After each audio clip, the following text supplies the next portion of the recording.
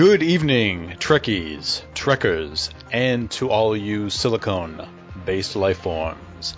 Welcome to this week's episode of In Star Trek We Trust, a Star Trek podcast. We're discussing the penultimate episode of Season 3, There Is a Tide. My name is Kevin, one of your hosts.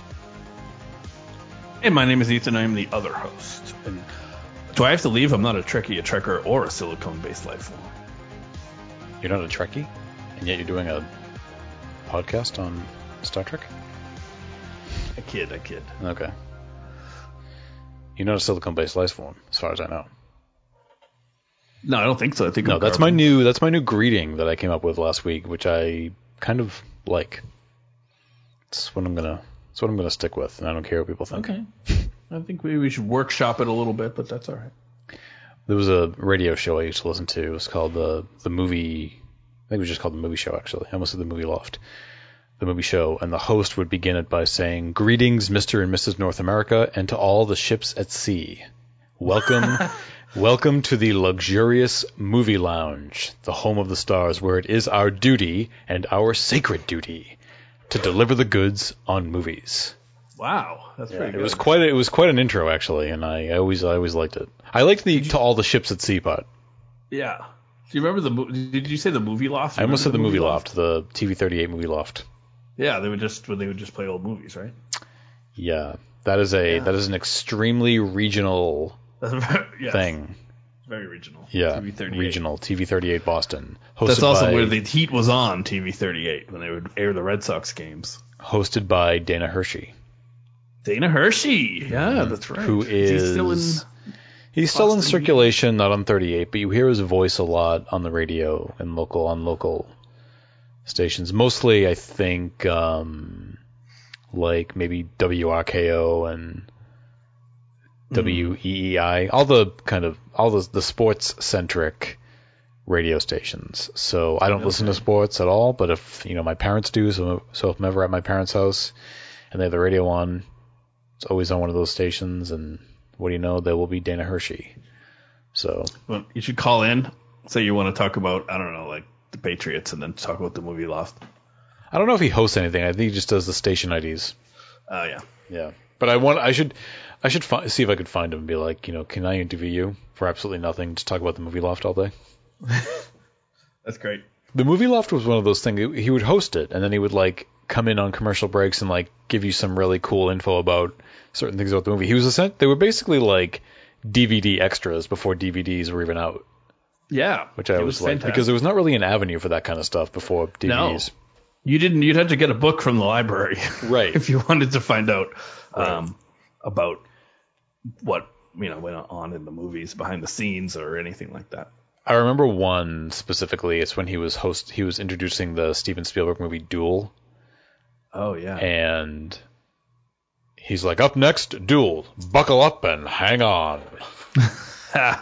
When Duel was on, that was a big deal in my house because my dad loved that movie. It's a great movie. It's actually I got my movie education probably from the Movie Loft and then Siskel and Ebert. Okay, so all right.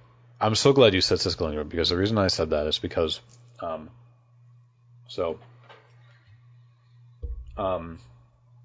obviously that in us talking about Discovery, I would say more so this season, we've gone into this sort of review mode phase, I think, where we're not just discussing it, but we're really kind of we're really just reviewing the show. I say more so than we did the previous two seasons. And I've been kind of sort of binging old Siskel and Ebert reviews on YouTube for movies that I love. And I feel like because I've been watching a bunch of them, I've kind of, the approach of this podcast has been more of like a Siskel and Ebert mode for me. You aim to emulate the greats, and they are the greats. But they were another thing. I mean, they are doing what a lot of YouTube stars do now when they review movies and stuff. Like it all began there. So yeah, but I really liked their sort of down to earth matter of factness about it. You know, Yes. there was always like Gene Shalit always had this weird vibe to him that I didn't really like. He was a little pompous, whereas Siskel and Ebert were just kind of like, yeah, we just watch movies and we're smart enough to talk about them in an intelligent way, and that's what we do.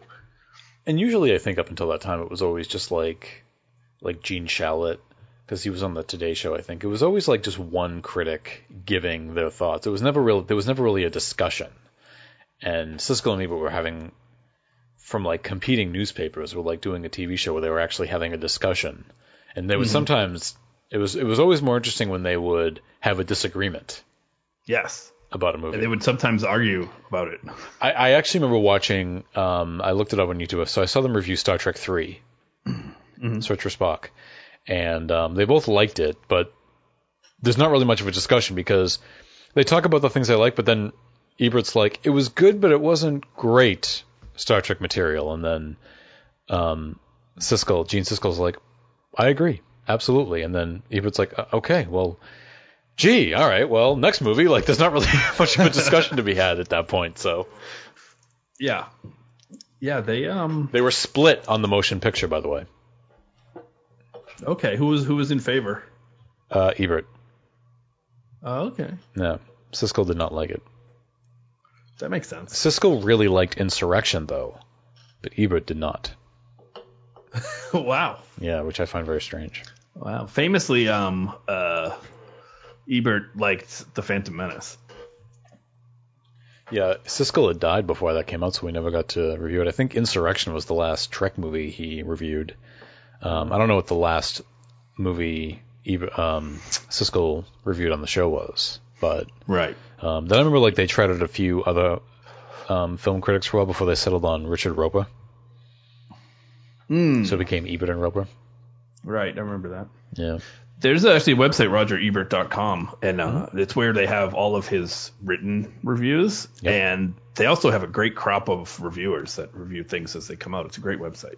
I think Ebert's official YouTube channel puts up full episodes of At the Movies. I think it was originally called Sneak Preview, then it became At the Movies. I think it was like a local show first in Chicago, and then it became At the Movies once they became nationally syndicated. Yeah. It's for anybody who loves film but is not familiar with Siskel and Ebert, they got to go on YouTube and just watch a lot of those and watch those. Yeah. I know as a young person, it was nothing else like it on TV. Yeah. Everything was kind of slick and packaged, and it was trying to promote something, but they were just, like I said, talking intelligently about what was good and what was bad about the film. They had a forum about movies, and it wasn't something. I mean, this is pre-internet, really, so it wasn't. There was nothing out there like it, which is what I liked. Yeah, and if you like Roger Ebert, I definitely recommend the documentary about him, Life Itself. It's remarkable. Well, let's turn the tide to talk about There Is a Tide. That made no sense at all. But the penultimate episode of season 3. So once again, I enjoyed the episode on its own. I enjoy everything that's going on. But again, tying it back to the story of the season, I just get frustrated because of just the wasted potential there and the sort of lack of setup of things. I agree. This was extra disappointing because it started to take a twist that I liked, but then it didn't commit to it fully. Yeah. And also, the twist came definitely with no setup. Yeah. I sort of liked when we saw that there was another side to Osiris' conquest. Yeah, same.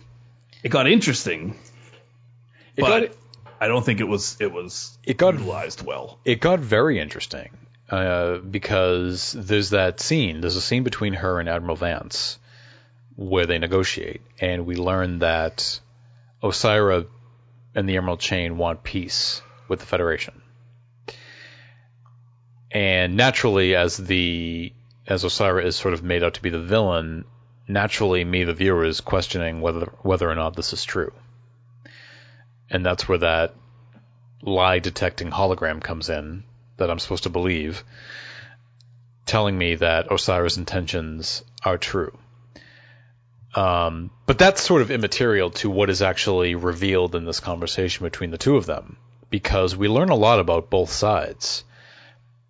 But for me, it doesn't really mean anything, because this season has not done a lot of world building for me to see any of this. And it's disappointing. Right, it was so surprising.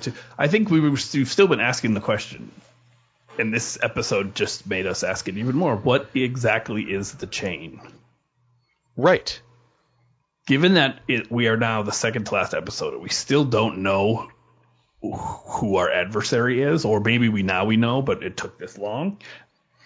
I think that's a shortcoming of the season. And I don't think that anything that they may reveal in the next episode is going to change that. I feel like it's a little, it's unless the Emerald Chain plays a role next season, I feel like it's kind of too little too late at this point with them. Because what I was thinking about as I was watching this episode and seeing all of the layers being peeled back in this crucial scene between Osyraa and Admiral Vance is the show could have spent so much time developing the Emerald Chain. You know, you said that they seemed to be introduced to us in the beginning as a gang of thugs, a gang of smugglers. And this episode reveals to us that it's much more than that. They have a Congress. Yeah, so that's when it got me. When she said something like, there's a bill in the Congress right now. And then she also said, I had to spend a lot of political capital to get that done. Right. Then I was I realized everything that's been set up, or all the information that we've been given about the chain, is sort of not even the important information that we needed to know, that it's actually a political entity. It's not just a criminal enterprise. And we've only seen a little bit of them. I mean, they were present in a couple of episodes early on, but we've only seen one ship, which is Osyraa's ship. We've seen one planet, which was a salvage planet, kind of / prison planet. We saw them visit a planet in the first one. I've not seen like a fleet of Emerald Chain vessels.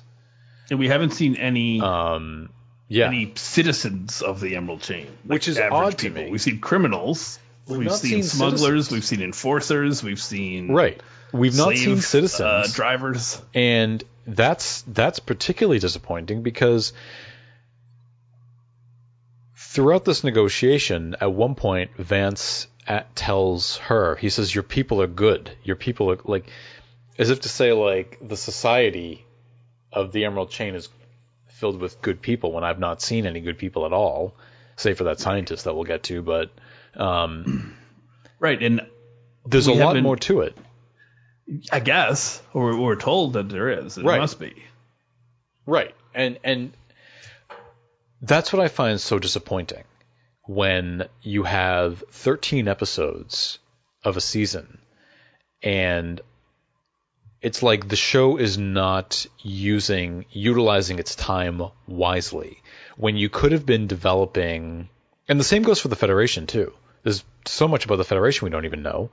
When you could have spent a lot of time developing and fleshing out these two political blocks, instead you're dedicating episodes to rescuing Book from captivity, focusing on his brother, spending 2 episodes getting Georgiou off the show. I mean, I think I've said something like this before, but all of that time, in my opinion, or at least a fair amount of it, could have been spent developing these two entities, so that when it gets to this point in this episode, I now have something to fully understand. Book and his brother was building the chain. At least Sort it of. was supposed to be. At least it was supposed to be. They were the villain of the episode, but they didn't really develop anything. Right. And it didn't. We didn't get any sense from that. Still, we didn't get any sense that they were anything but a criminal organization, because they went to them and they said, "We want your slug things, and we have this pesticide that's going to help you. So give us your slugs, and you'll get the pesticide." That didn't strike me as a political entity. Still, it struck me as criminals trying to extort someone. Right. And we talked about earlier, like a few episodes back, about when leading up to the reveal of Osyraa, it was suggested from the people behind the scenes that, you know, Osyraa's been name dropped a couple of times, and you can see why people are mentioning her name with some kind of measure of fear. And you were saying that, yeah, but just mentioning somebody's name doesn't mean anything. Right. Just saying the name doesn't mean anything. Them do some things. Yeah. So. And also, if the nature of Osyraa in the chain was this complex, right, that would have been interesting to see.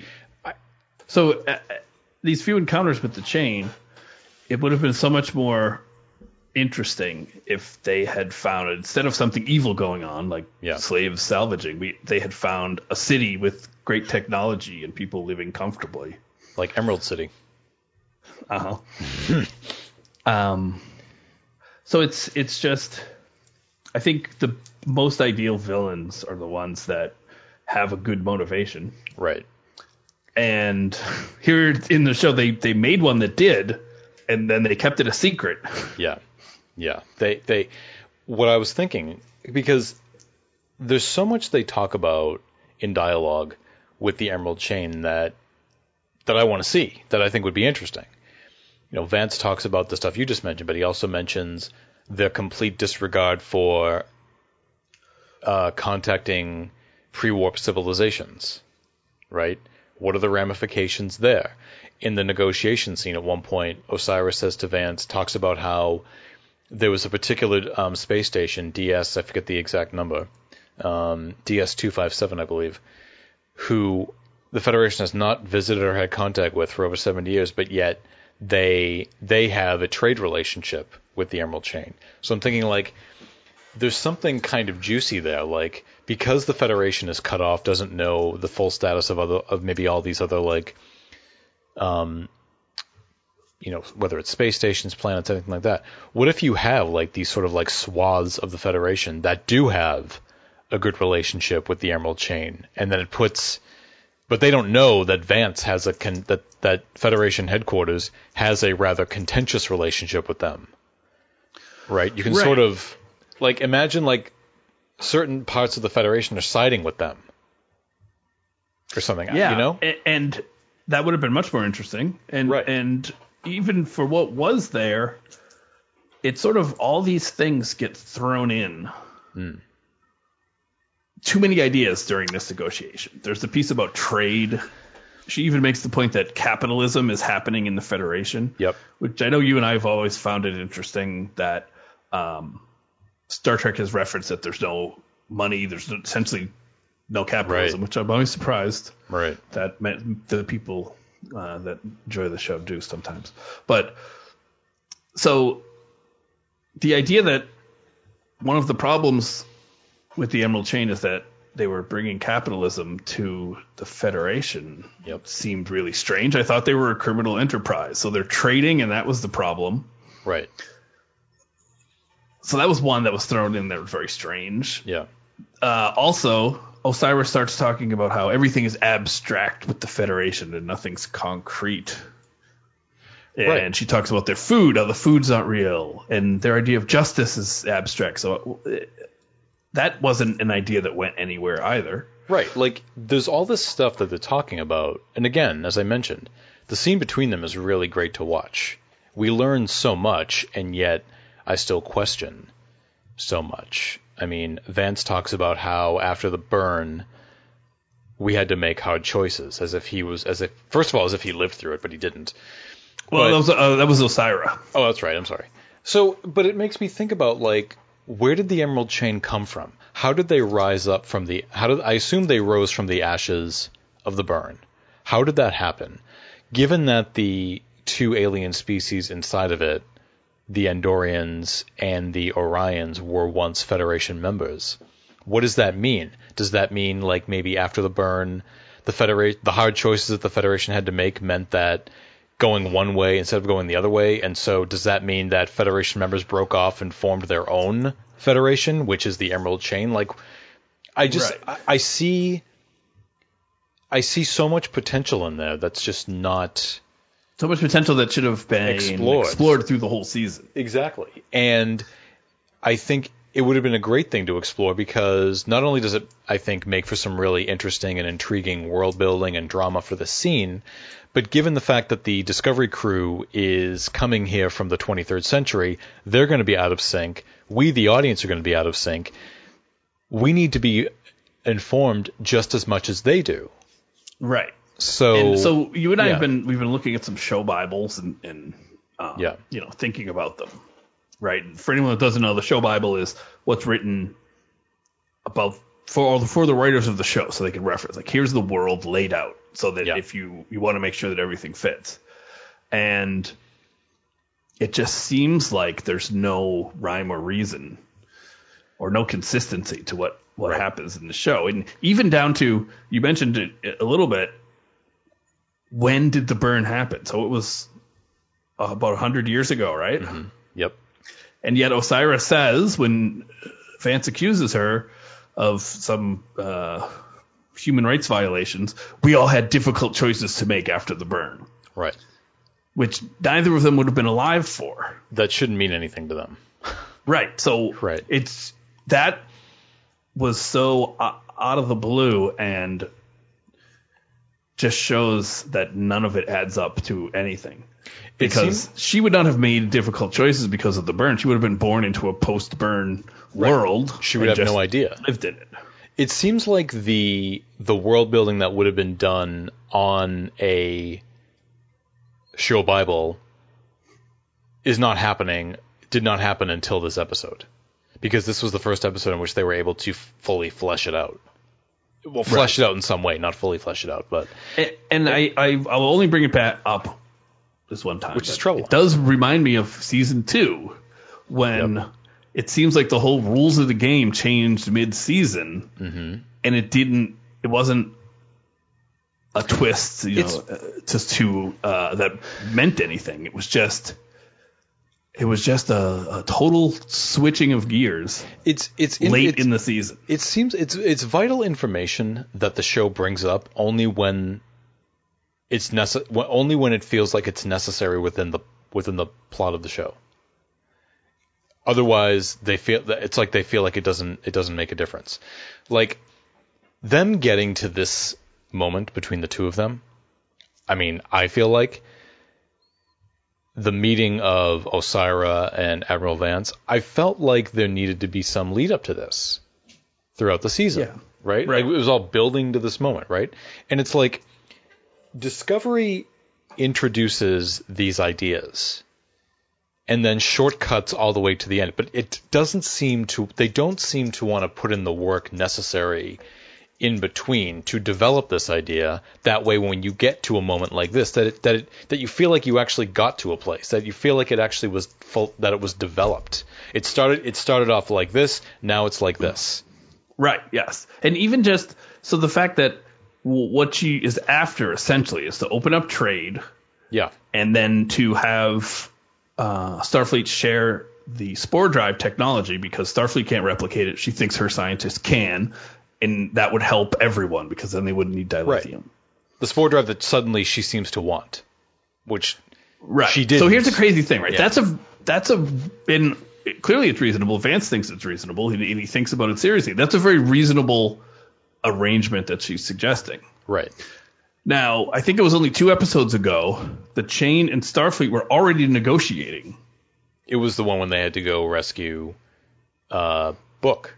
Because there was negotiations, and he felt like if they go and muck it up, it's going to risk the... Yeah. So, why did she have to stage this elaborate stealing of Discovery, crashing in and sneaking under subterfuge into Starfleet headquarters when they were already negotiating? Clearly, they have diplomatic channels between them, and it seems that a different option to all this would have been to send a message saying, "Hey, I'd like to negotiate some more." So, again, I mean, it was cool, I guess, but when it's cool, it doesn't make any sense. And that's what I feel like is sort of the mantra of a lot of the writers in the writers' room. Hey, this sounds cool. This looks cool. Let's do that. But they don't think about whether or not it logically makes sense within the framework of the storyline. They just do it. And then they're like, we'll just take care of it with a line of dialogue. It's okay. Yeah. No, it's not okay. It makes me think of the Unification 1 and 2 and how they didn't give us much of it, but they gave us enough for us to understand that there were different factions of Romulans. Some that were open to the idea of reunification with Vulcans, and some that weren't. So that's why he had to sneak in. Now, if they could have set that up with the chain to summon the chain that don't want to have anything to do with Starfleet, and they think that what she's doing is wrong, so that's why she has to sneak in that way, because they won't let her negotiate directly. There could have been ways to do it, but like you said, and they often don't do it the way that makes sense. And I know that when the negotiations break down when Vance says to Osira, I'm paraphrasing here, but it's basically, if we want this to work, you need to be brought to justice for the crimes that you committed. Mm-hmm. And she's not having any of it, right? And that's And then she immediately goes back to what we thought she was, right? Which is just a murderous villain. Where I get confused is Vance says to her, like, I promise you can be brought to justice. And she says, and I can promise you the same. And then she storms out. And I'm thinking to myself, okay, but now what's the jeopardy that we're in? Now what? What does that mean? Is she going to come now and blow everything up? Like, I took it to mean, what is the dilemma that we're in right now? I'm going to kick your ass. Right.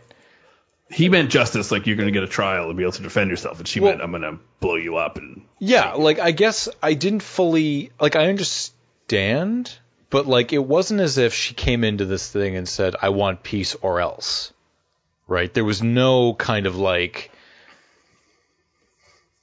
I didn't feel a threat because it seemed like her intentions were, I want peace.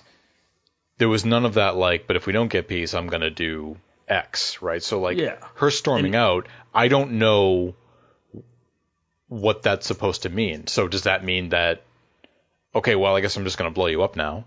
I think what's the jeopardy? As, if I can't get it to negotiations, I'm just going to take it. Yeah. But again, that was a lot of reading between the lines. Well, because it's based on all of that, she grabbed Discovery so she could get in the front door. And as Book says, she's in the past, what she's done is she's kidnapped, she's taken over a vessel. I forget the name of the planet, but she mentioned that she took the vessel and she destroyed the presidential palace, right? Which I guess answers my own question potentially in this situation. But now, first of all, Book says that, I mean, that seems to be crucial information you should be telling them, which again is another example of the show only dropping these information bits like this when it seems to make sense within the plot. But I guess, so I guess now she's going to blow. So if I'm to point to that as the example, does that mean that Osira is now going to destroy Federation headquarters? I mean, she's going to take what she only has one ship able to negotiate for. Yeah. Well, she had two ships. She has Discovery and her ship, right? She does, but all of those Federation vessels can fire on Discovery, which Vance wanted them to do initially, before he figured out that Osira was on board. Right. A scene that you. Well, I guess she could spore jump away with that, and then probably destroy them with her big ship. Well, she can't because Stamets shields. She can't because Stamets is off the ship now. Don't forget. Oh right, yeah. So they put her, but that probably was her plan, perhaps. Well, right. Yeah. So the long story short is, this was a very brief interlude of the whole situation getting much more interesting, just to have it go back to straight villainy. I'm going to destroy you. Yeah. And the other part of that we get is when we meet her scientist, I don't know what, friend? I think husband, because played by Kenneth Mitchell, by the way, who Star Trek fans know, especially on Discovery. I shouldn't say especially, only on Discovery. But when he has a scene in the engineering lab with Stamets points out that he has some implants on the back of his ear, which indicate how many children he has, and he says, "Oh, your wife must be Orion." And just given, Right. I'm just assuming, not because she's Orion, but just because of the closeness of their relationship, I think that. And that she's the only female Orion we've met, so it's the only person that would make sense. Yeah, that wouldn't surprise me. I mean, either way, okay, whatever. But either way, Right. But yeah, so I think, yeah, sorry. Yeah, so I think that we get the other side of it when he says that how Osira found him, and because because of his condition, it seems like he's maybe paralyzed from the waist down or something. Yep. That he wouldn't have survived, but she was able to help him. And this is another interesting bit where they hit on the capitalism bit. They say maybe in your time when medical treatment was free and available for everyone, but in my time you have to be able to afford it. Well, and is he human too? That wasn't clear to me. Is he a human? That's the impression I got. Yeah. So what's going on there? Right. I mean, so are there humans in the Emerald Chain too? I mean, Osira's goons all seem mostly human. So.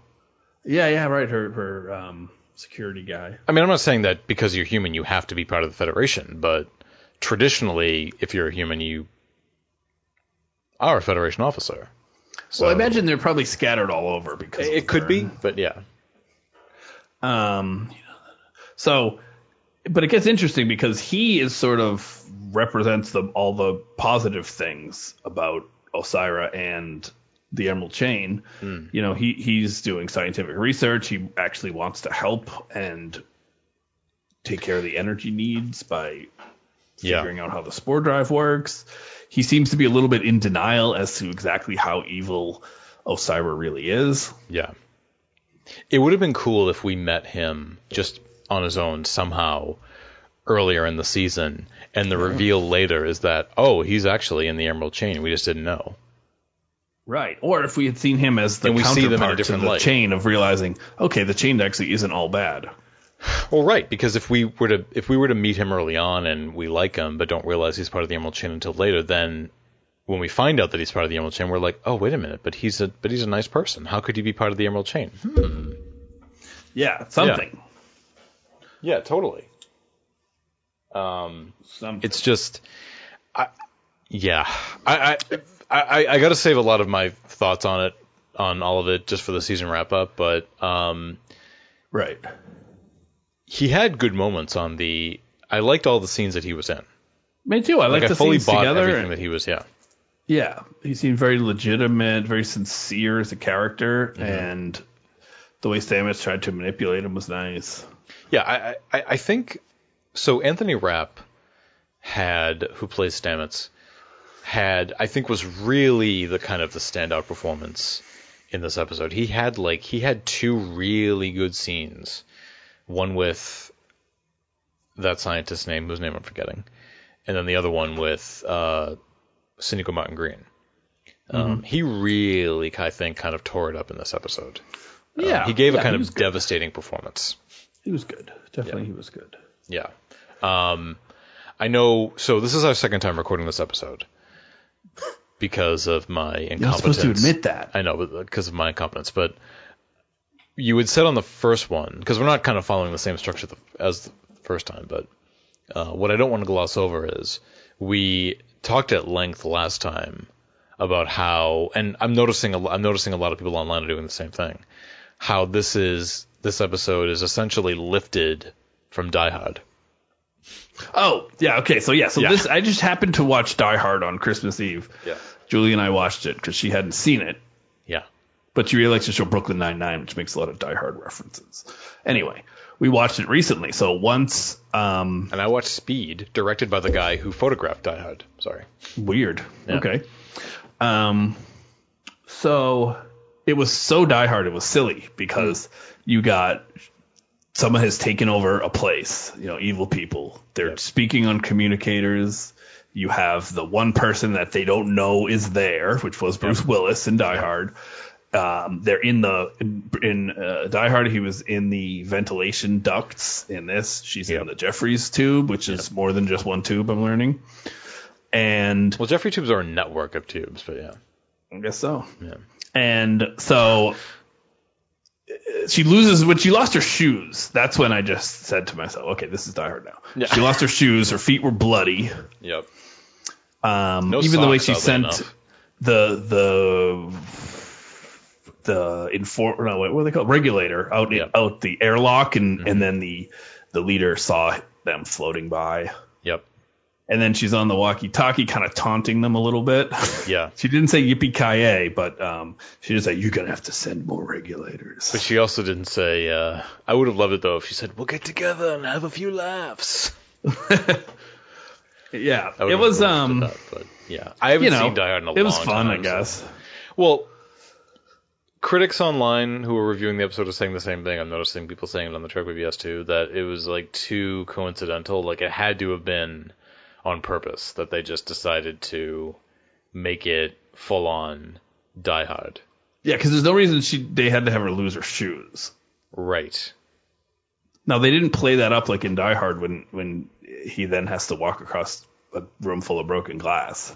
Right. Well, I mean, throughout Trek history, we've had many an episode where the hero ship or the hero station is taken over by an invading force and the crew has to take it back. Sometimes there's only one person left to do it. So Discovery is not the first series to do it. I mean, the other example I would point to is Starship Mine from Next Generation. But Discovery, I think, is the one that most closely resembles Die Hard because it just seems to lift moments exactly. Yes. Right? Yes. I mean, in Starship Mine, Picard goes back to collect his horse saddle. And then he finds out that people have taken over the ship and he's got to try to stop them. But nothing in that episode, I don't think. They'll direct Die Hard like crawling. I don't think so. Yeah. Well, I don't think so. I mean, I wouldn't even call the crawling through the Jeffries tube the Die Hard thing because you do that in Trek anyway. So, right, crawling through when there's using that as your way to avoid avoid detection by the terrorists that have taken over your vessel. It's interesting though when she's in. I think it's when she's in the Jeffries tube, Michael. She calls her mother to leave her a message, and I'm wondering if we're going to have a kind of repeat of the finale of season 2 when the cavalry kind of shows up at the last minute. So am I to infer that some Romulan Vulcan ships are going to show up in the end, or I mean, I don't feel like there's a battle coming, but I could be wrong. I'm going to say yes. Yeah. Here's why. And the forces of Earth are going to be coming too? I think maybe. Now, here's why.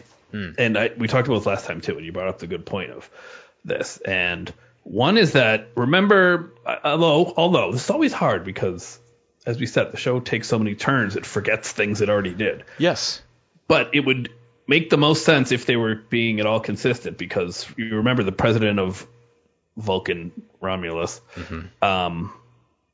says to Saru, like, I would look forward to continuing this conversation sometime, right? Yeah. So that chances are that's going to happen.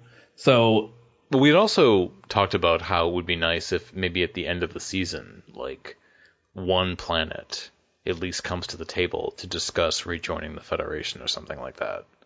I think the only way that this season could, in a small way, redeem itself is if this happens the next episode, which we talked about and I think makes sense. Right. You have the Romulans, Vulcans come to help. Earth comes to help.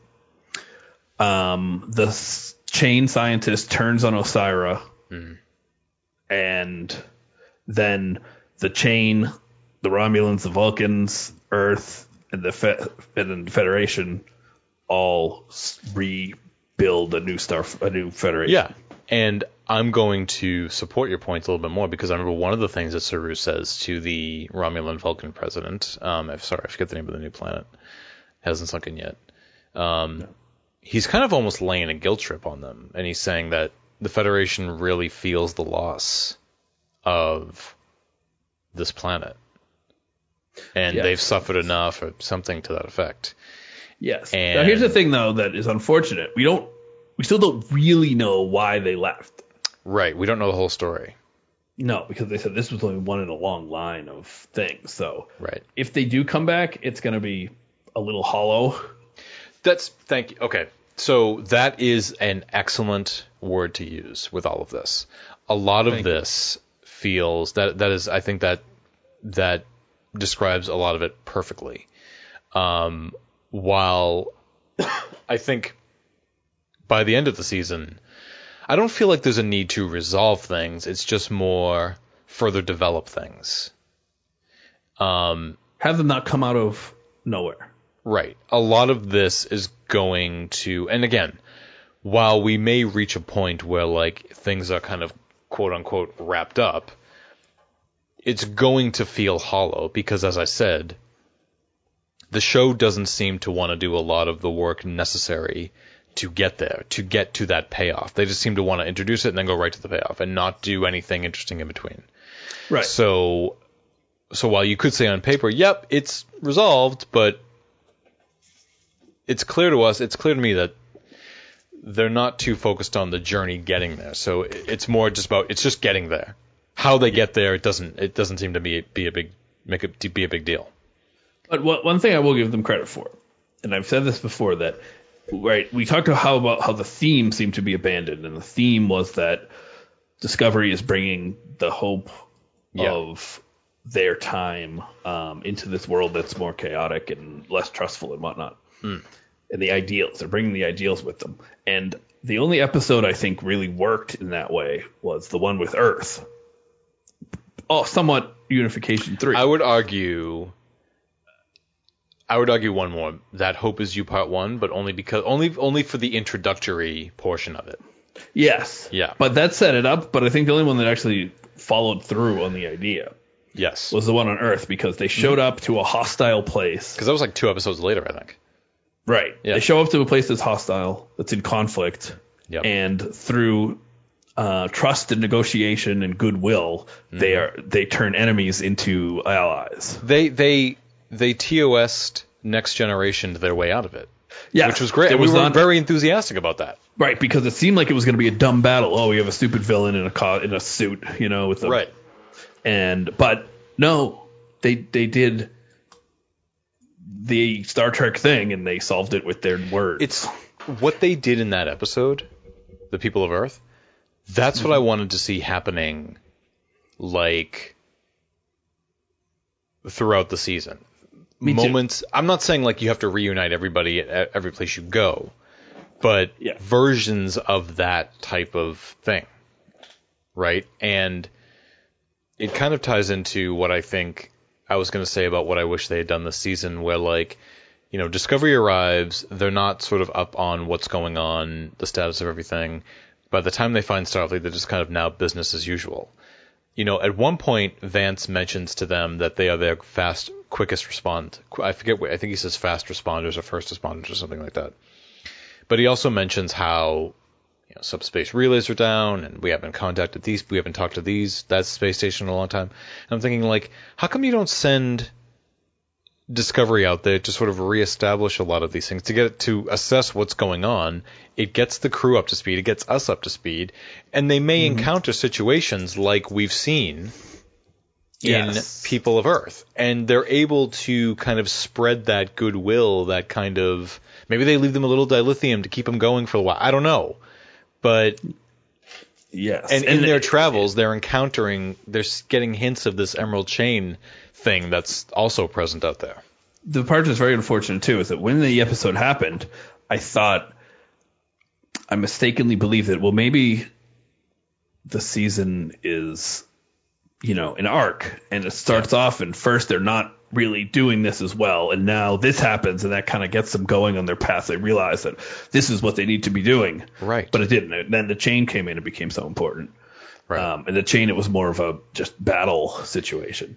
Yeah, because if you position the Discovery ship itself to be the one to go out to these places to help reestablish a sense of hope, I would think that your opposing force, which is the Emerald Chain, who may be taking advantage of these places up until Discovery arrives, now views them as a threat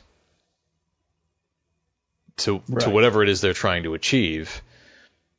And then that's how your villain is gradually getting built up over the season. Discovery is who's now either coming to this planet that the Emerald Chain has been raiding the resources of, or space station, or whatever, now sees Discovery as a threat that needs to be dealt with, because they are getting in the way of our quest for domination or something to that effect. I don't know, but yeah.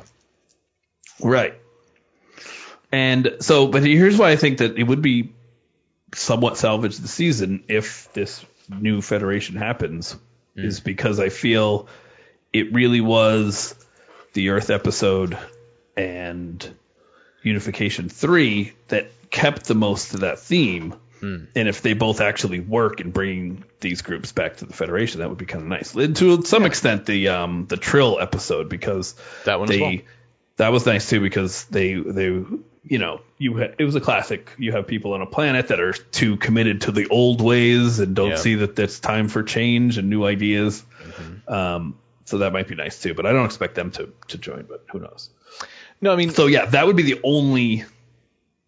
And then somehow if they win over this scientist with their ideals and hope, then that would be at least the theme would come back at just the nick of time to save the season a little bit. I remember when they went to Trill, and one of them said that our population was devastated by the burn.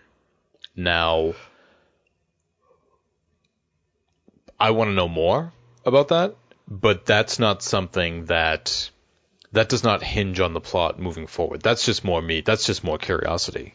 Well, what happened? What do you mean? How did you get affected by the burn? It's wanting to know. So it's like they haven't fully assessed the damage from the burn, and I want to know how far-reaching a lot of this has been. Right? I want a status on kind of everything. Yeah, and so that's another inconsistency, because we were under the impression that dilithium was exceedingly rare right now.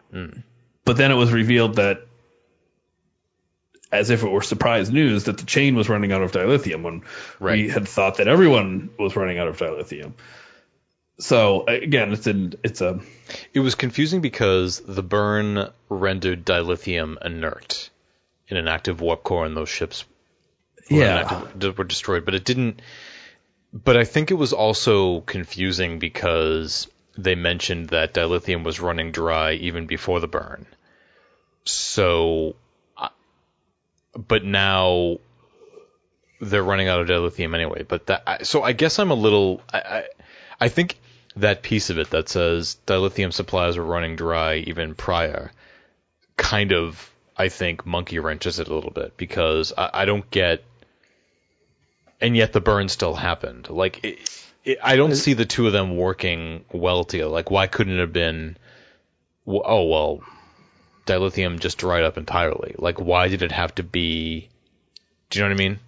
Yeah, I don't even remember that they said that, so that didn't bother me. They're not very clear on this, so... Yeah. Even then, the burn... did not seem, it was this grand mystery presented to us, but it didn't seem to be that difficult to solve. No, it didn't.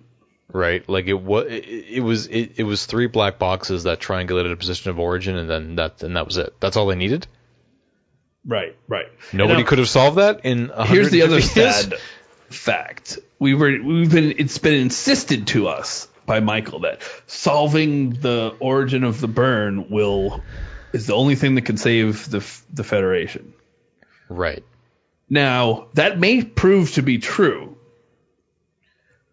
but it's in such a way that it's not as if she knew this at the time. Right. Like it's all just happenstance. So the fact that she knew so clearly this is what's going to save the Federation, but then the way that it saves it is not anything logical or sensible is disappointing. There's no sort of there's no timetable here, right? Like the burn happened 150 years ago and the Federation does still exist, albeit smaller, but they still exist.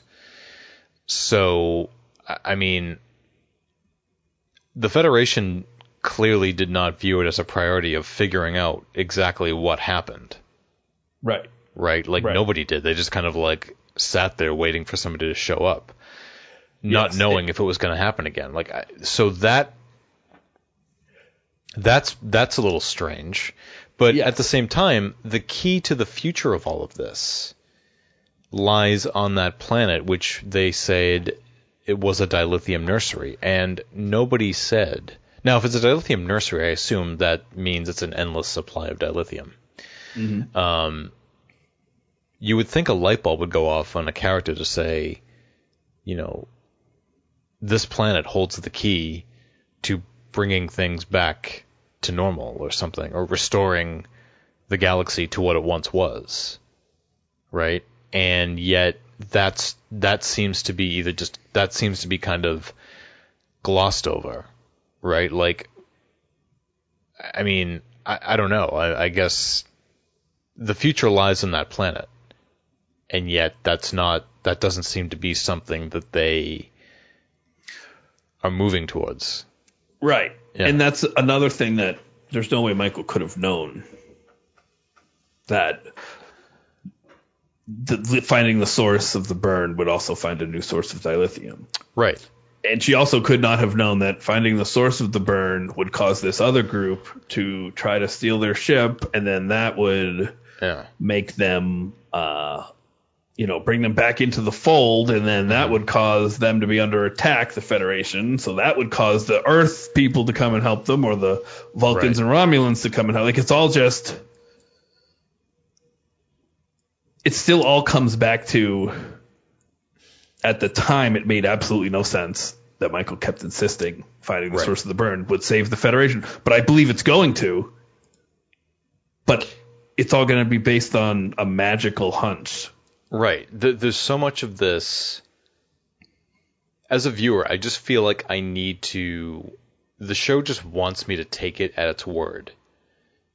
Yes. And yet, Mike just had a hunch. Right. And yet... that all this was going to happen. I mean, you've said it multiple times recording this season.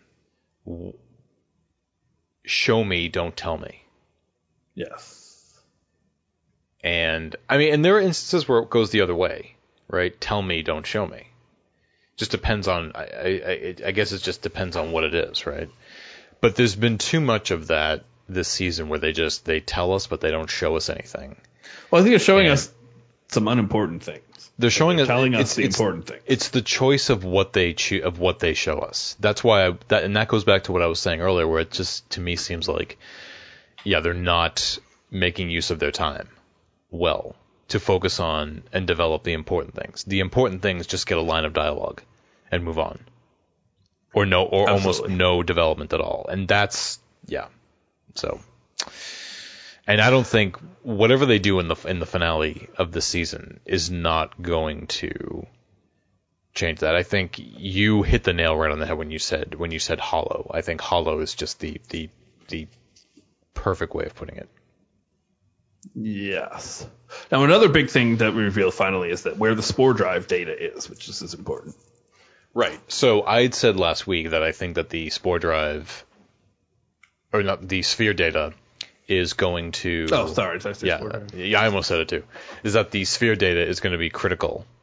And as we've said, it's troubling that... I hate that we always have to I have to squeeze in like a little review on almost every aspect of this, but I can't help it.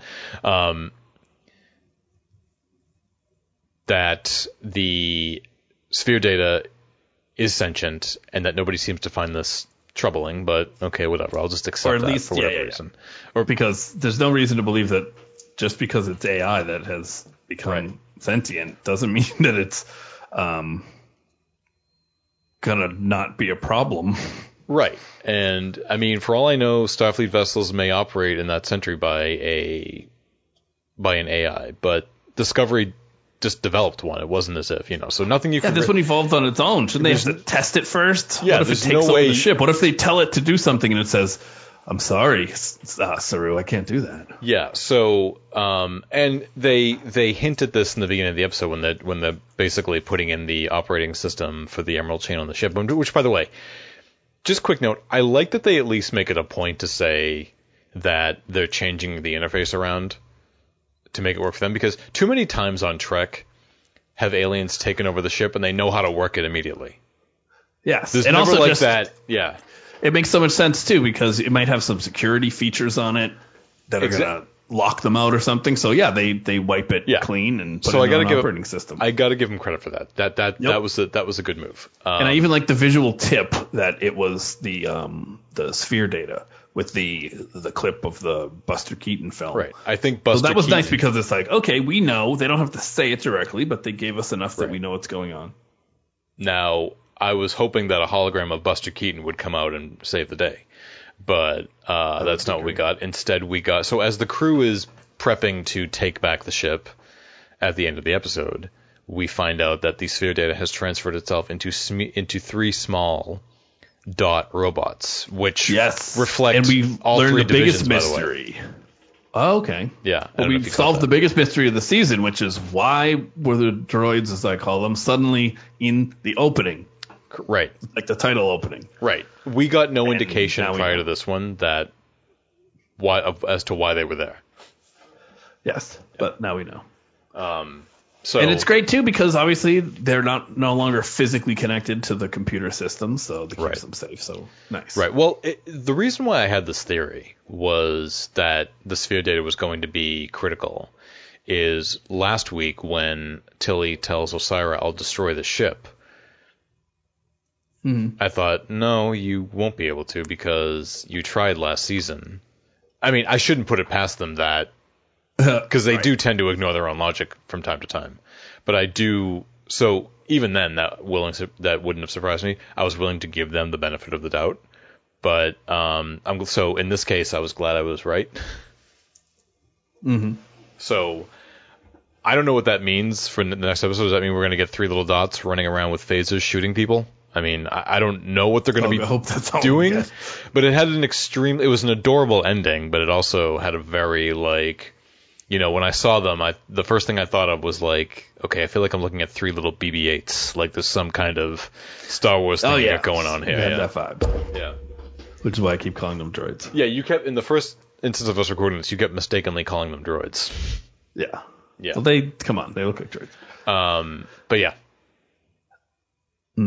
So that's where it leaves us. So it seems like we're set up for a finale that has to do a lot of things. It has to get Discovery back. Mm-hmm. It has to rebuild the Federation. I would say at least begin that. I don't think it has to do it fully. It has to rescue Saru and Hugh and Adira. Yeah. And then it has to figure out what to do with the Kelpian kid. Mm-hmm. That's a lot for one episode. But I would say that, yeah, you're right, absolutely. But I mean, at the same time, some of it doesn't feel like a resolution to me. Right? Like,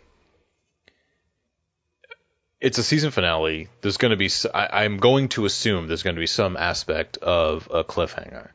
And I know that the trip to the 32nd century was a one-way trip. This is where the show is going to be from now on. So, I mean, I wouldn't be surprised if they left some of this to resolve until next season. I would say... or they may just forget it entirely. I wouldn't even put that past them. But for me, the biggest thing is wanting to know. I would say the number one thing out of that list you mentioned was figuring out what to do with this Kelpian dude on the planet. Yes. Everything else can come after that, yeah. I know we talked about it last time, where we hope that there is an ethical dilemma. Yeah.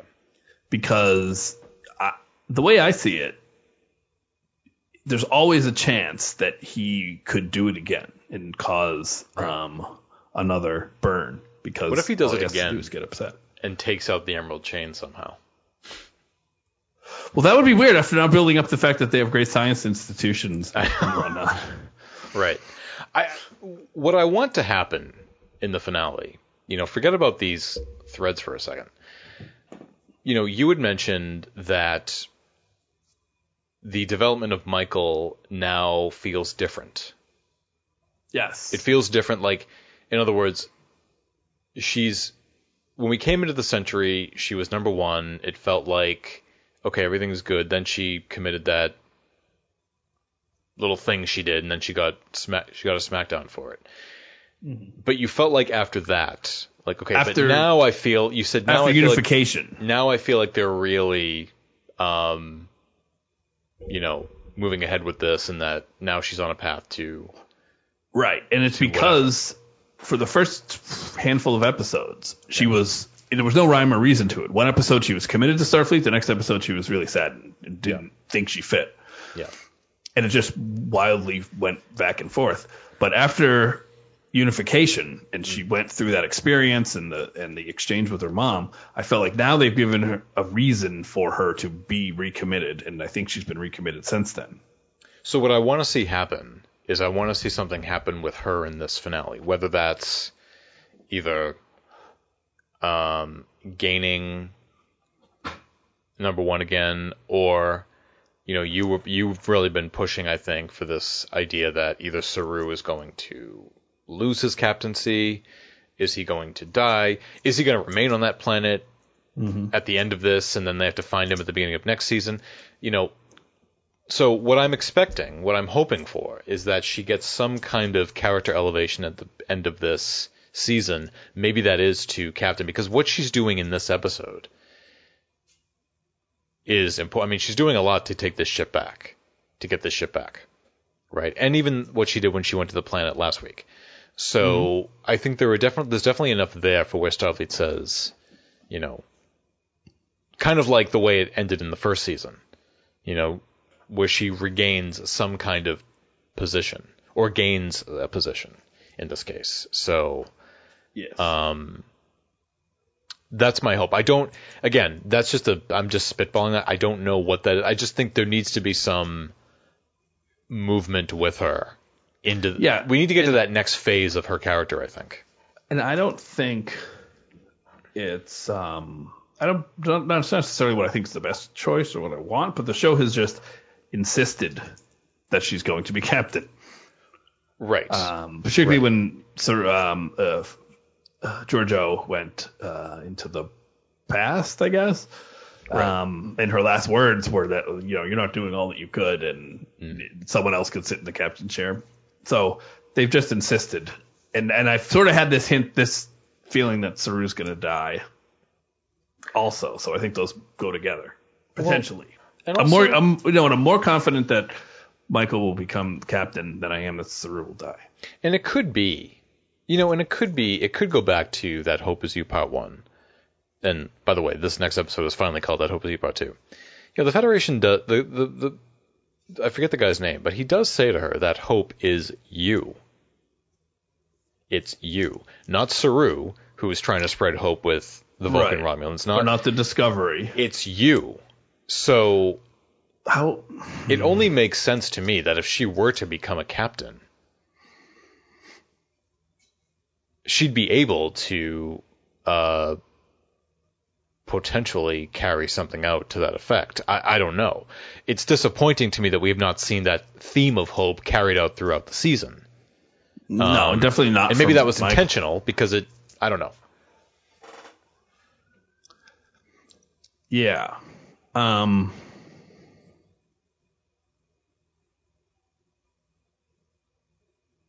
I got distracted. That's okay. We can wrap up in a few minutes. I was thinking about how read something saying that the guy from the beginning is probably the president of the Federation. I'd read that too, but he said he didn't raise that flag because he specifically was not a member of Starfleet. And I would think if he was... But can you be the president of the Federation and not be a member of Starfleet? But if you're a member of the Federation, you can't raise the Federation flag? If you're the president, you can't raise the Federation flag? I thought it was the Starfleet flag. No, it was See, and that's... Okay. See, yeah. And I feel like the show is using these two terms interchangeably, and they're not the same thing. Yeah. Yeah. So it'd be like the president not being able to unfurl an American flag. Like, what? So... yeah, so, I mean, maybe, as I'm just stumbling upon this now, because I've said in the past, I'm disappointed that the theme of hope has not been carried out throughout the season, because that's how the first episode ended. Maybe that was just meant to be a seed to plant for the finale, which is not until Michael becomes a captain or is in a position to spread that hope. Because she's the only one who seems to be doing it. I would say no. I don't know. I think Saru has. Saru, but again, he identifies her. I know, but that's just silly. But again, as Discovery he know? As Discovery wants to show us, I mean, I think whoever would have walked into that room, he would have said that hope is you. But I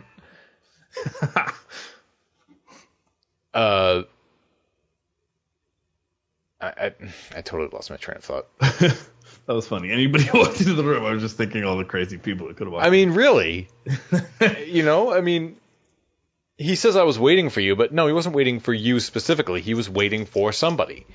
That's what it was. What I was going to say was, as Discovery wants to continually remind us, or try to remind us, that Michael Burnham is the most important person who's ever lived, and the weight of the galaxy's future rests on his shoulders at all times.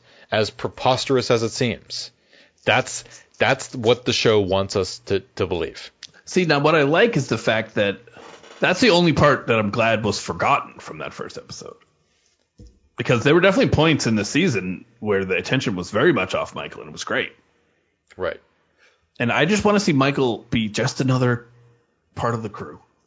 No more attention or less. Give her story arcs, but give Saru equal time and Stamets equal time and importance. I hear you. I think my frustration with Michael comes in that it doesn't feel like... I'm not going to turn this into a everything wrong with Michael conversation. No. I just want to say this point. I feel like where she was in the beginning of the show and now has not... She's gone up and she's gone down, but it just seems like it's like she's running in circles. We keep coming back to this moment again. And yes, it's like she has the same character arc every season. Right. When do we truly move beyond this? And just maybe when she becomes captain. And just have her be, I understand that characters need to have flaws to make them more interesting. That they can't be perfect. And Michael is not perfect. No, but almost we've done this song and dance every season. Yeah. And I mean, enough's enough. That's why I was frustrated when she got the demotion from number 1 to back to science officer, because I get what she was doing in that moment, but I'm thinking why are we doing this again? Why is this happening again? Yeah. When does it sink in? Right. Again, we're just repeating the same thread over and over again. When do we get beyond this? That's where my frustration comes up with this character. When do we get beyond all of this? That makes sense. And plus, my other frustration, we're not going to get too much into it, but just the amount of screen time is disproportionate to the interest of the character. Right. Like, for instance, I think all of her love interests could be cut from every season. Yeah. And, not that it's not fine and whatever, but I don't know. That part just doesn't really seem like Star Trek to me. Well, I buy the love interest with Book more than I do Tyler, but I'm just like, but do I need it? Right, but the love interest, I mean, Book specifically, I mean, that's the reason why she got the demotion, was because she went to go get him against orders. And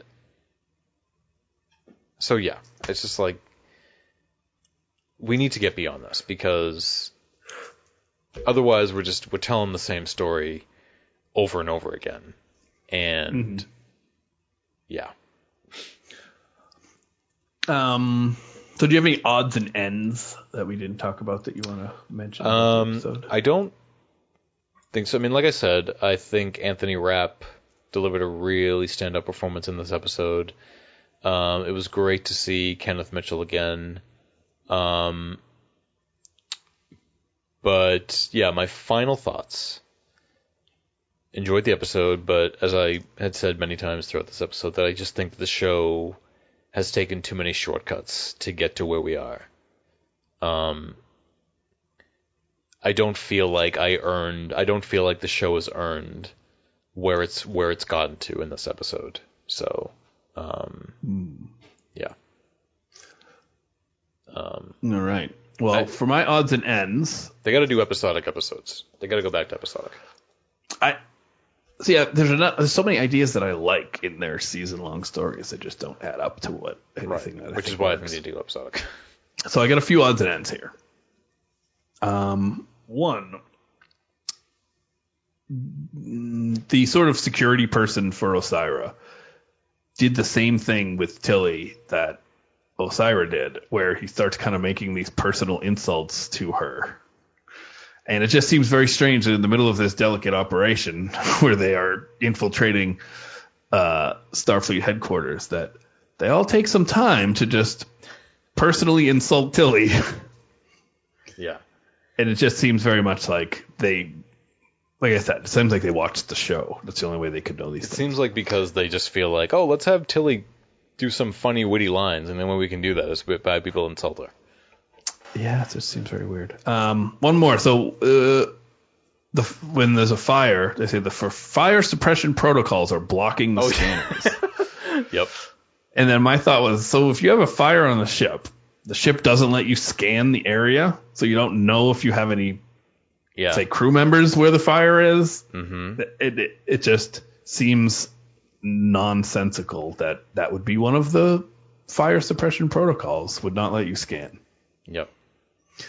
Let's see. When Stamets was chained up, he was handcuffed to the ladder in, I assume, engineering. But I never noticed the ladder before, but the ladder was actually very TOS style.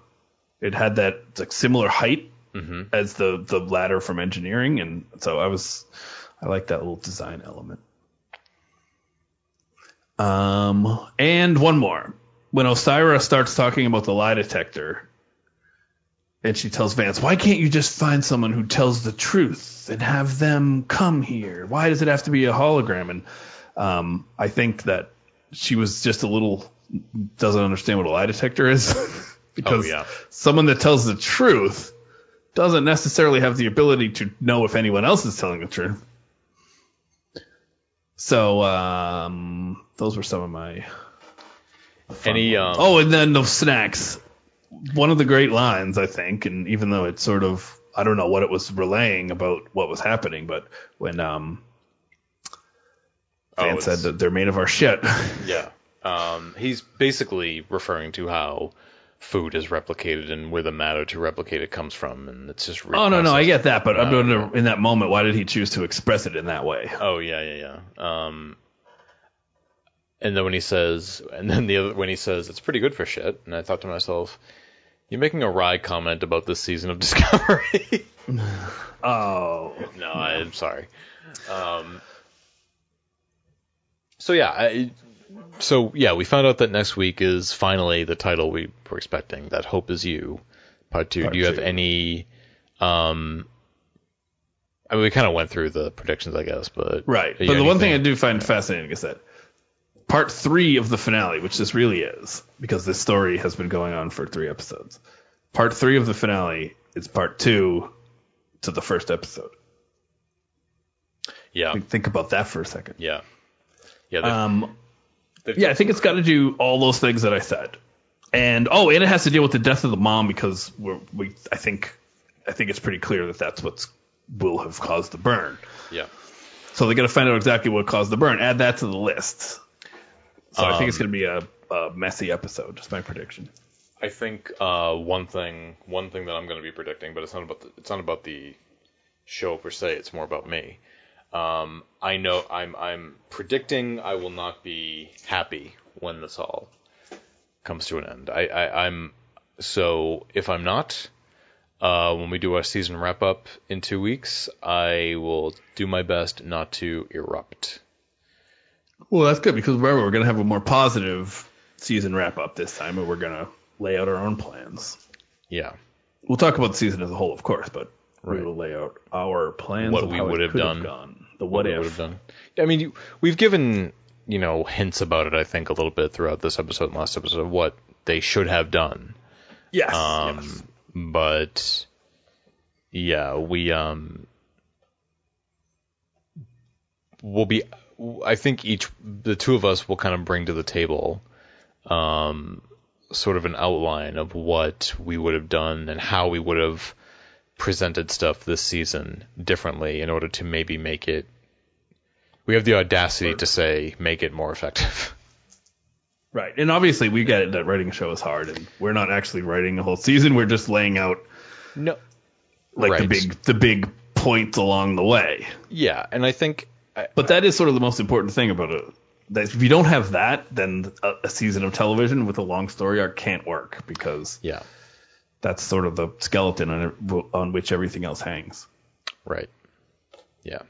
You know what they just need to do with Michael? They just need to replace her with Mariner. Well, it would be great. Yeah. How great would that have been if we found out the cause of the burn was the USS Cerritos? You found debris from the USS Cerritos. That would have been great. Yeah. Or at least if they were one of the holographic people, was a member of the crew. That could have been feasible, too. Yeah, it would have been cute. Yes, it would have been cute. All right, well, I think that's going to do it for this week. We're going to be back next week with that Hope Is You, Part 2, the season finale of Discovery, Season 3. And that is going to wrap up the full 23 straight weeks of Star Trek, which is unreal. It's going on for what, 6 months now? It started back in August, I think, with Lower Decks, and then Discovery right after that. So yeah. Yeah. Well, a much deserved break for us. Yeah, I'm going to relish in taking a break. Not that I don't like podcasting, but 23 straight weeks of it. Yeah, that was one of the things that I was dreading in the beginning. I'm just like, oh god, that means we have to do 23 straight episodes. Yeah. Yeah, but that would be fun. It was fun. It was fun, but that's the price you pay for doing a podcast, right? You've got to stay on top of things. For doing the thing that you love. You got to stay on top of things. But yep. So email us at instartrekwetrust@gmail.com and or tweet us at StarTrekWeTrust. Otherwise, just, I don't know, enjoy the finale. Later, skaters. Peace out, everybody.